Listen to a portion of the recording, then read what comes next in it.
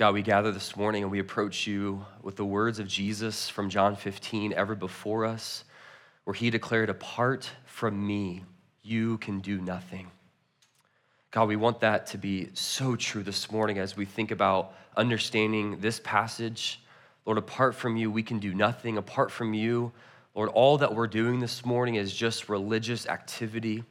Apart from you, we're just playing games today. And yet, God, we desperately want to be transformed in the deep places of our heart, and yet we cannot do that apart from your work. So, Lord, would you take this passage and would you change us through it? Would you show us, Lord, what this passage means for us today? Would you be our teacher? I pray in Jesus' name, amen. Well, Paul in this passage is giving us instructions on speaking in tongues, and we're going to get there in a moment, but I want to maybe back up for just a second and do a little bit of review, just remind us of the context that we're in 1 Corinthians. Just to remind us, in chapters 11 through 14, Paul has been really addressing three main issues as it relates to the Corinthians when they were gathered together for worship. We saw in chapter 11, the first issue was the topic of head coverings that was tied directly to men and women's role as they gathered together for worship. And then the second issue related to the purpose and the function of the Lord's Supper. This third issue, and probably most pressing to the Apostle Paul, has been the issue of spiritual gifts as they were gathered for worship, and in particular, the unhealthy elevation of speaking in tongues.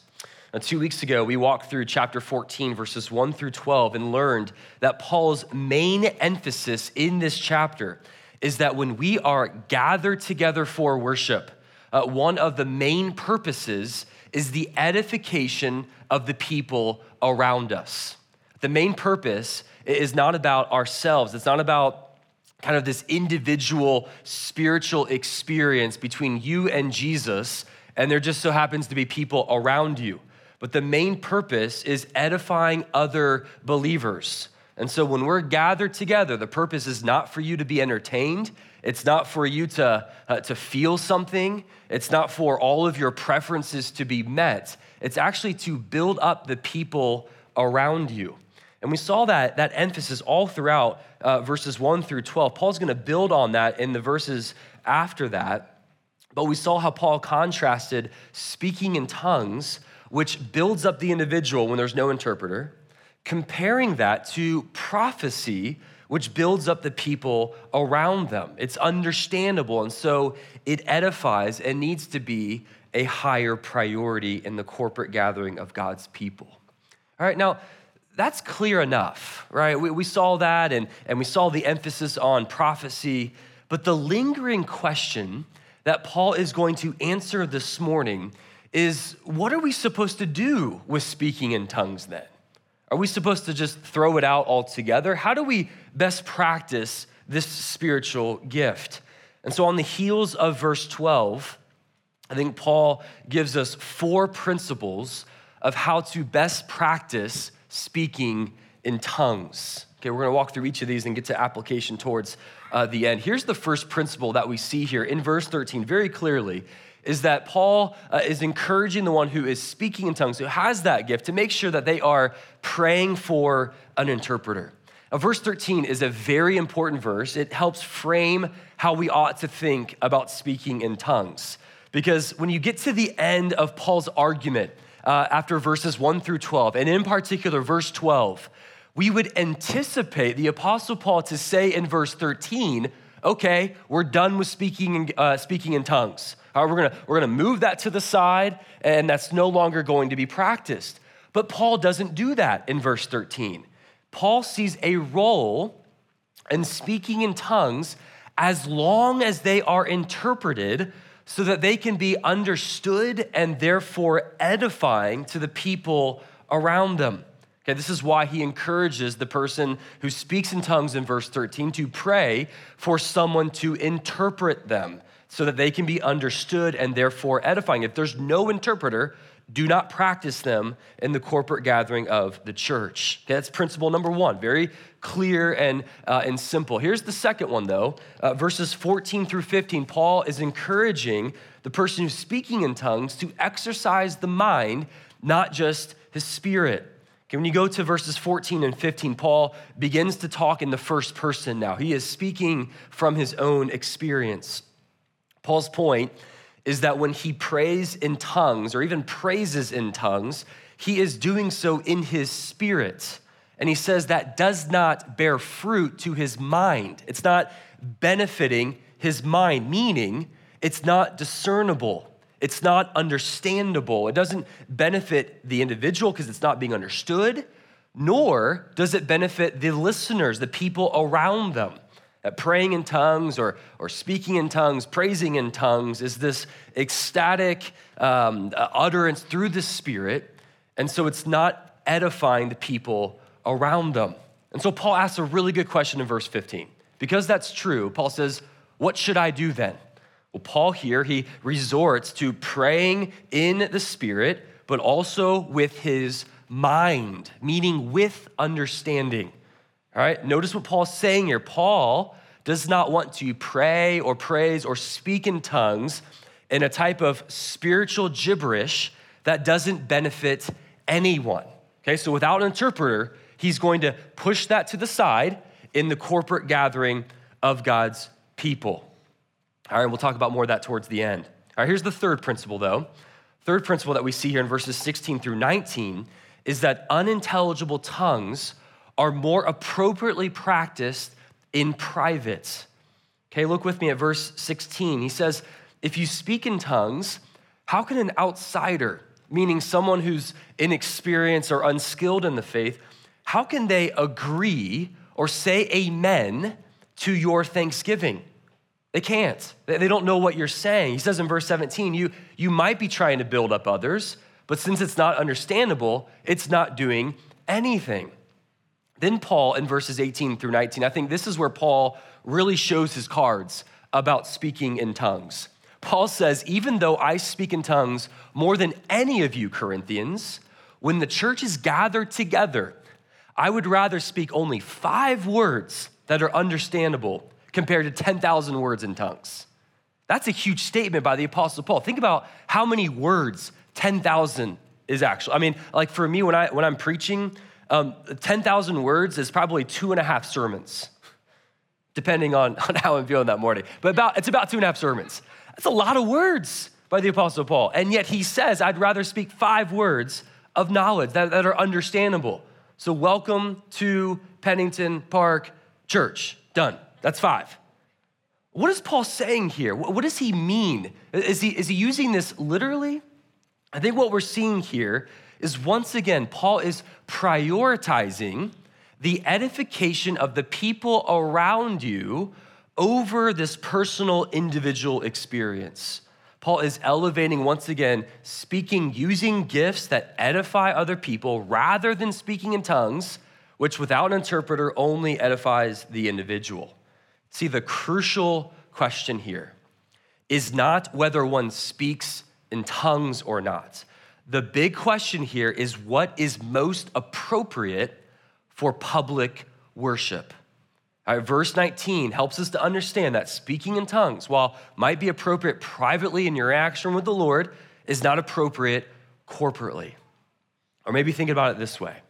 If Paul is saying here that he speaks in tongues more than anybody in the church in Corinth, and yet when they're gathered for worship, he would rather speak 5 words of intelligence rather than 10,000 words in tongues, then the question is, when does Paul speak in tongues then? Paul speaks in tongues privately, right? That's where it's most appropriate. All right, now the fourth principle here, the last one I'll point out, is that unintelligible tongues are a sign for the unbeliever. All right, verses 20 through 25, there are all kinds of questions that are raised here that we need to answer. First question here is what is this quotation doing here from Isaiah chapter 28? When you look at these verses here, what's the connection there with speaking in tongues in the church? All right, also, what does Paul mean by a sign? And why is tongues a sign for the unbeliever? And why is prophecy a sign for the believer. All right, let's start in verse 20. We notice here this metaphor that Paul uses again of challenging the Corinthians to grow up in their faith, right? Use this in several other places like chapter 3, verse 1. Paul wants them to stop acting like a child as it relates to their thinking about spiritual gifts and speaking in tongues. He wants them to stop elevating speaking in tongues to the top rung of that spiritual gifts ladder and neglect their own behavior, their own pursuit of godliness. That's a big issue here in the church of Corinth. They were pursuing spiritual gifts at the expense of their own godliness. And Paul wants them to grow up in their thinking. All right, so in light of that challenge, Paul drops this quote from Isaiah chapter 28, verses 11 and 12. This is a very loose quote by Paul. He seems to be mingling in there some application for the Corinthians. And this quote speaks to how God's people in the Old Testament, in Isaiah chapter 28, they were hearing from foreigners who were speaking in these strange tongues, but they could not understand what they were saying. And so as a result of a lack of understanding, they could not believe in God and turn back and repent. And so therefore, the speaking in tongues there, this foreign tongue, was actually a sign for God's people in the Old Testament, a sign of God's judgment. Okay, now, I'm gonna unpack that in a moment here, but just to give us some application here, just real briefly, I think this is an important principle, not just for speaking in tongues and in this passage. I think that this is an important principle when you think about the Christian life as a whole, that when you are convicted of your sin, when your sin is made plain to you, when you are understanding it, when your eyes are open to the gravity and the weight of your rebellion before God, that is an act of God's mercy before you, not an act of God's judgment. It is an act of God's judgment for you to continue walking in your sin, not feel the weight of it, not understand the gravity of it, and therefore not repent of it. You should be terrified if you are living in sin right now and you are not bothered by that. You are not repenting of that. But when God moves within you by his Spirit and he's revealing the disobedience in your own life and you're feeling the weight of that, the sting of his discipline, that is an act of God's grace before you. Now, what Paul is saying here, I think using this quotation, I think he's got two main points with this. Verse 22, he says, therefore, speaking in tongues when the church is gathered together, and there's unbelievers there, people who are unskilled in the faith, for them, the speaking in tongues becomes a sign of God's judgment on their lives. Why? It's because they can't understand the message. They can't understand the hope that's found in Jesus, and therefore they conclude this is bad news, this is crazy, and they're unable to repent and believe in God. Therefore, it's a sign of God's judgment on their lives. But then there's a second point, and this was brought up by a commentator who said this. He said, tongue speaking in public worship is inappropriate in the first place because it places many of God's own people in the situation of feeling like foreigners in a foreign land and not at home in their own home. And so it's further pushback about why this shouldn't be practiced normatively without an interpreter when God's people are together. All right, now look at verses 24 and 25 with me because prophecy re-enters the conversation. All right, what Paul says here about prophecy is that it's different than how tongues were a sign for the unbeliever. Prophecy is a sign for the believer. But how so? Well, this kind of sign that prophecy provides for God's people is a positive sign. It's not a sign of God's judgment, unlike tongues, which was a negative sign. Prophecy is a sign for the believer's benefit because it displays that God is really among them, that God is at work. God is blessing the gathering of God's people. Okay, now to best explain this, I want to point out two things almost by way of reminder.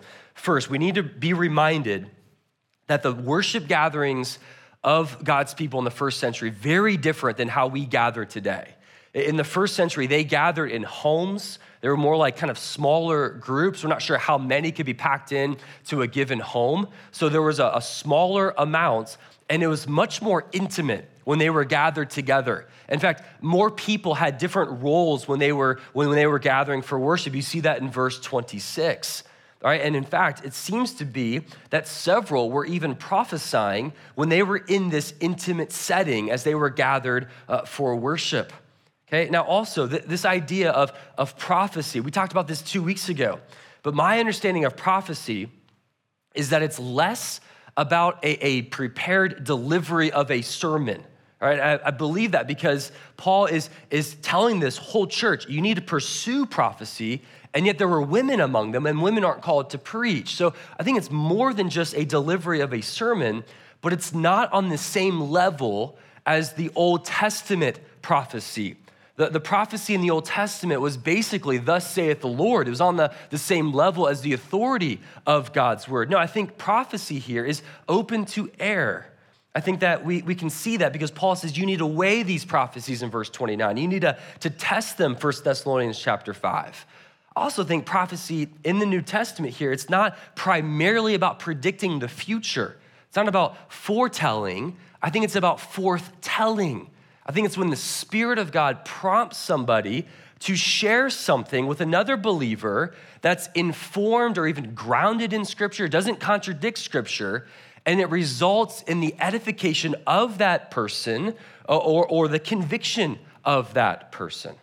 All right, and what we see here in verses 24 and 25, this positive sign for the believer, when prophecy is exercised in the church, it oftentimes results in people experiencing the presence of God. Paul gives an example of an unbeliever experiencing this, where prophecy is given, they're deeply convicted, the sin in their heart is revealed, it's exposed. It results in presumably their conversion and their worship before God. And it's this declaration at the end here that God is truly among you that serves as a positive sign for the believers around them, that God is at work and God is blessing that group of people. All right? But these unintelligible tongues is a sign for the unbeliever. Now, 2 weeks ago, my challenge for us was, in regards to this chapter, to not miss the forest because of the trees. Remember that? I want to challenge us not to get lost in the details of speaking in tongues and prophecy and all the nuanced views that we miss the main thrust of this passage, all right? And so what I want to do for the rest of our time together this morning is that I want us to look at some application for us as it relates to chapter 14 and what we've seen so far and what it means for us here at Pennington Park Church. I've got 4 points of application. Here's the first one, is I think part of the challenge here is for us to deepen our understanding of the true purpose of corporate worship. I think that when we think about church and going to church, we tend to think that it is primarily about meeting our own needs. That even as we drive here today, we're thinking about, man, what is God going to speak to me about? And that's not all bad. But the main thrust of this passage seems to be having a focus on edifying and encouraging others when you are gathered together. All right, and let me prove this for you. The emphasis here of Paul using this word edification or building others up, he uses it 7 different times in this chapter. That's a lot of times that Paul is emphasizing this idea of encouraging and building people up. Furthermore, he talks about gathering together, or he uses the word the church, which literally means the assembly of God's people, uses that 11 different times in this chapter. I think Paul is intimately linking the gathering of God's people and the edification of his people. In other words, the gathering of God's people is an indispensable reality of your growth and your sanctification in the Lord. That this is not optional what we do on Sunday mornings. This is not kind of icing on the cake. If you can get here, you get here. If something else kind of comes up in your life, you can skip. This must be a necessity for not only your growth in the Lord. Remember, this isn't just about you, but for the people around you. See, I think that's the big point here. Like, I tried to trace the word edify throughout the New Testament, and I tried to find how many times it's used to edify you in an individual, personal sense. And I couldn't find it. These are times where edify shows up. It's always in relationship to this communal experience of God's people. And I think the takeaway here is that for you, yes, when you gather here on Sunday faithfully and consistently, you will grow, right? You will grow not because of one sermon or one worship service. Like we rarely have like these one moments in our lives where there's a ton of growth. But I think we grow where week in and week out, you are making a deposit into your soul. Week in and week out, you are sitting under the preaching of God's word. You are giving praise to God with his people. You're experiencing fellowship among the believers. And week in and week out, you will find that you will grow incrementally and cumulatively. And it's pretty similar to how flowers grow or trees grow. Like, they don't grow overnight. They don't grow after one downpour of rain. Like, it's a daily process of getting water and experiencing sunlight and the nutrients in the soil. Now I'm dipping into an area that I'm not very skilled in, but that's how we grow, though. I mean, it's a week in, week out investment into your soul, this mysterious experience of being shaped as you corporately gather with God's people.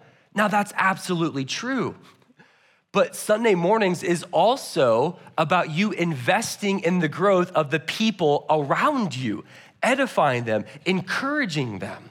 I think the beautiful reality of chapter 14 here is that while Sunday mornings includes you, it's not about you.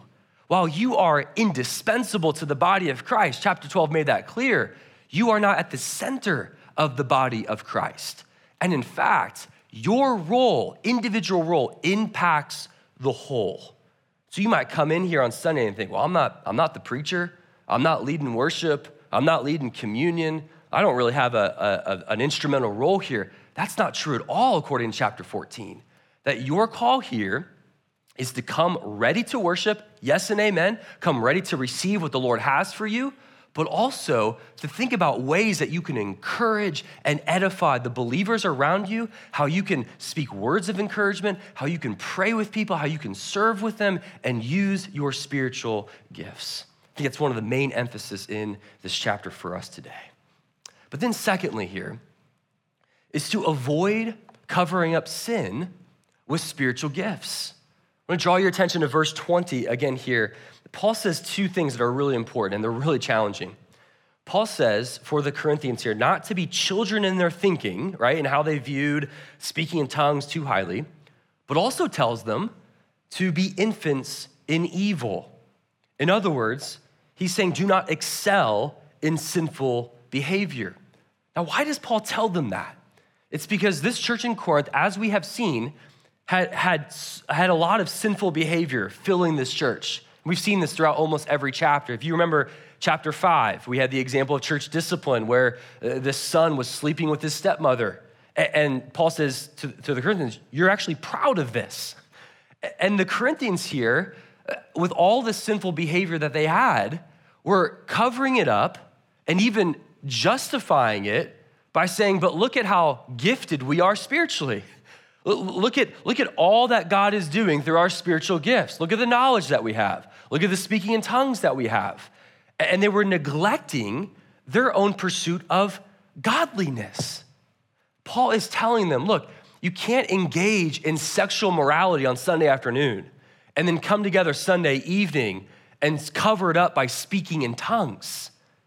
You can't be engaging in sinful behavior that goes without repentance and then come into the house of the Lord and cover it up with exercising your spiritual gifts and smiling as if everything's okay. Paul here is challenging the Corinthians here and us to make sure that we are prioritizing the development of our character above all else. That your godliness is more important than anything else in your life. Your godliness is more important than developing your spiritual gifts. Your godliness is more important than that job promotion. Your godliness is more important than getting someone else's approval or another relationship or earning money, whatever the case may be. Developing your godliness, looking more and more like Jesus, must be your highest priority here.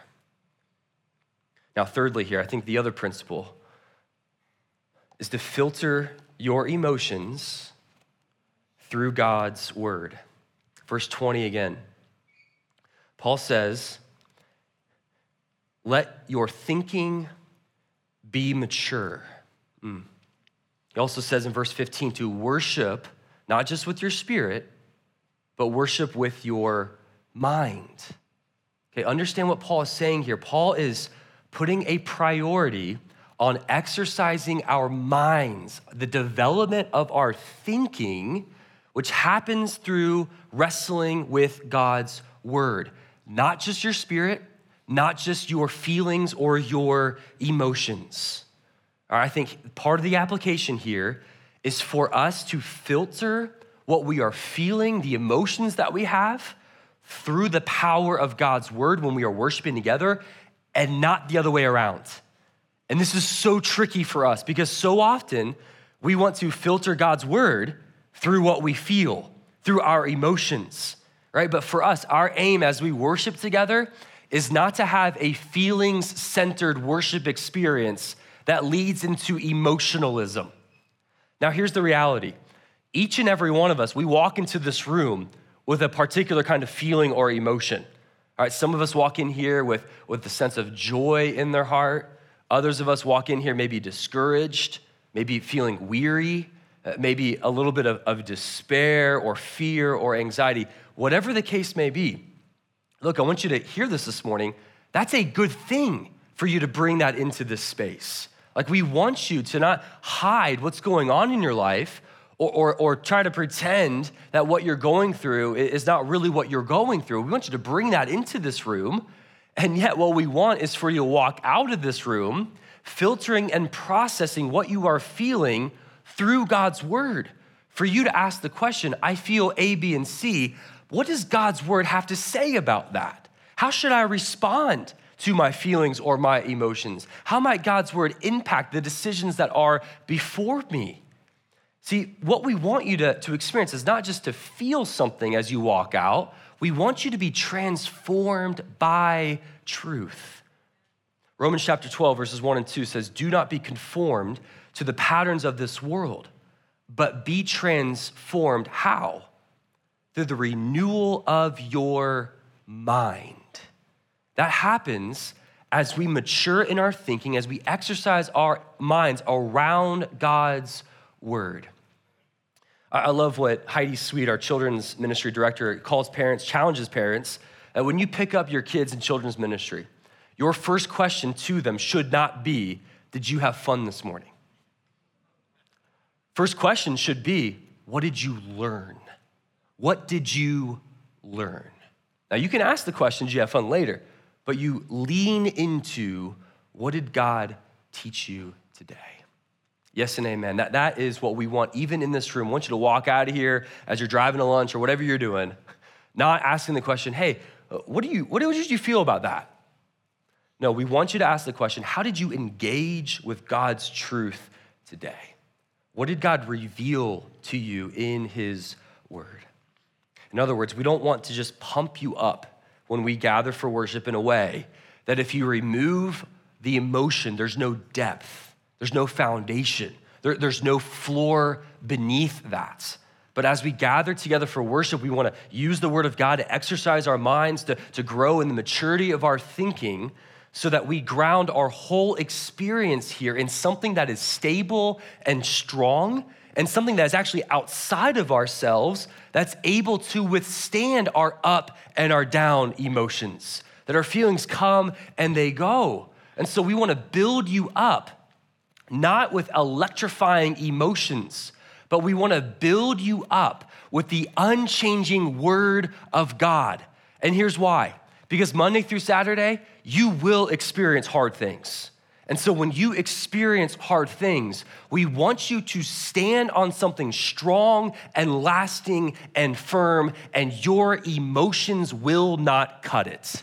Your spiritual high will not last. That Hebrews chapter 6, verse 19 says that you have one anchor to your soul, one anchor. And it is not your emotions. It is not the right circumstances. It is not your plan for your life that is going exactly how you want it to. The anchor to your soul is Jesus Christ, and we know him through the word of God.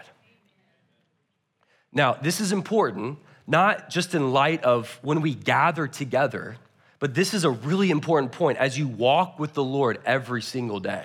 Let me give you an example. Think about temptation for a moment. I don't know if you realize this, but when you stop and you think about how you fight and how you battle temptation, so often we are prone to responding with our feelings rather than what is true. When temptation comes at us, when you are tempted to think about something you shouldn't, when you are tempted to watch something that you shouldn't, do something that you shouldn't, desire something that you shouldn't, we are so prone to gravitating in that moment to what do I feel right now rather than what is true. We think about do I desire this? Do I want this? Do I feel like sinning or do I feel like resisting? And so look, if your strategy in battling temptation is built on emotion, it's built on how you feel, you will never defeat temptation on a regular basis. Your feelings, they come and they go. They are easily influenced, but it is the word of God that we withstand and we resist temptation. Like, I think this is why some of us erupt on our kids in anger because our children did something and it made us feel frustrated. That's why some look at pornography because that makes them feel good. It helps them escape reality.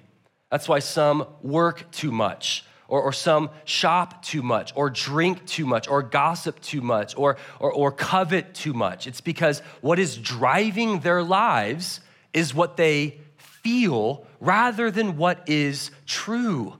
But look, grabbing hold to what is true in the midst of temptation, that has power in your life.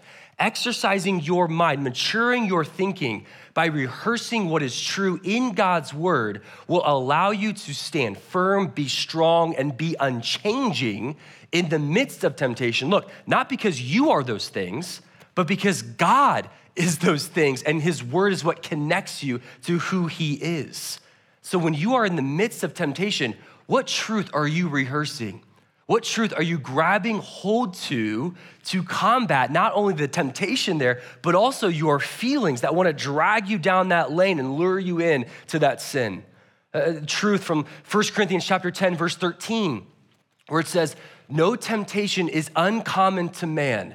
God is faithful. He will not let you be tempted beyond your ability. He will always give you a way out." Claim that truth. Live in that truth in the midst of temptation.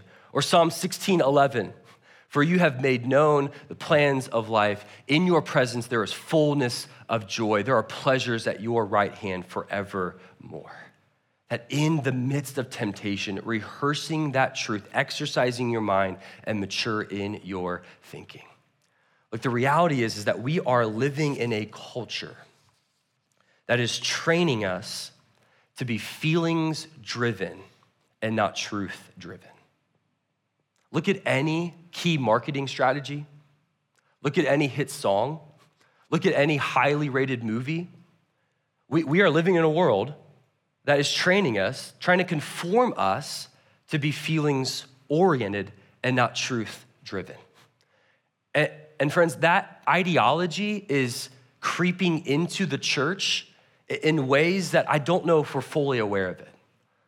Like, if you stop and you evaluate how you're living in the Christian life, I just wonder if you're aware of maybe even how feelings-oriented you are in your relationship with God. That do you obey God when you feel like it? Do you pursue the Lord only when you feel like it? Reading the Bible, praying only when you feel like it? Loving others only when you feel like it? Look, we need to be aware of this temptation of putting our obedience to God within this prison of our emotion where the key is nowhere to be found. And I think the passage here, as far as maturing our thinking, is being convinced that God's word will give us everything that we need, that God's word will satisfy your desires, God's word will give you clarity and direction, God's word will help you endure when you are weary, God's word will remind you of his promises that are unfading, and God's word will show us who Jesus is. Like, that's why we want Sundays. The challenge is to engage your mind with the truth of God's word. That what we experience does not define who God is. Who God is defines what we experience. All right, now finally, last principle I want to just help us with as far as application is to yearn for God's presence. Yearn for God's presence. I found verse 25 very interesting here. We see this connection here of prophecy that leads to conviction, that leads to worship, and leads to this declaration that God is truly among you. And I thought about that whole interaction there and how our spiritual gifts can be used in order to foster an environment where God's presence can actually be experienced. And I want to ask you this morning, and when you think about Sunday morning, and you think about as we're gathering together, what are your expectations for you when you're here at church? Like, what do you really want? And I thought about that, and I hope and I pray that you're not here on Sundays just to cross it off your to-do list. That you don't go to church because this is what good Christians do. I hope that you don't go to church like for the kids because it's good for them. And just to be frank with you, man, I did not go into ministry just to do kind of a religious activity with a bunch of people every week. Like, this is not a spiritual pep talk and the benediction is, hey, go get them this week. But Sunday morning is really an environment where the people of God who are filled and indwelt with the Spirit of God are gathering under the word of God to praise and glorify the Son of God so we can go and live out the mission of God. That's what we are aiming for every Sunday, and each element of that is really important, that basically in this spiritual kind of mysterious environment, we can experience the presence of God who is truly among us.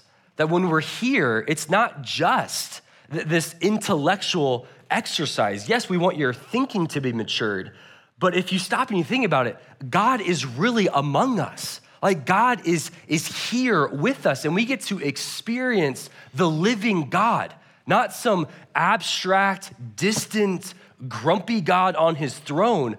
We get to experience the living God, the one who created heaven and earth, the one who put every star in the sky, the one who tells the sun when to rise and when to set, the one who commands demons what to do and they obey, the one who tells storms when to cease and they cease. That God who knows you, knows everything about you, your burdens, your struggles, your fears, your anxieties. That's the God that we get to experience as we gather together. And so when we come together, like, I want you to yearn to experience God, to understand God, to know God better, so that when you walk out of here, you can pursue him all the more. That I want to be the kind of church where we're centered on God's word, we're understanding more of who he is, where we can declare together, God is really among us. Let's pray together. God, we thank you and we do praise you for, Lord, this section of scripture. We do believe every word of the Bible is inerrant. Every word is true. Lord, every word is beneficial for our growth. It is edifying to us. And Lord, we thank you for this passage. We thank you for, Lord, showing us again our need for even one another as we gather together. Or thank you for the church where we are never alone. But Lord, as we walk through this journey of faith in this hostile world, God, thank you that we have other believers to encourage us, to edify us. God, would you continue to mature our body, continue to grow our church into a group of people that not only yearn for you, that not only stand on your word, but are getting out of their comfort zones and investing in the people around them. We pray in Jesus' name.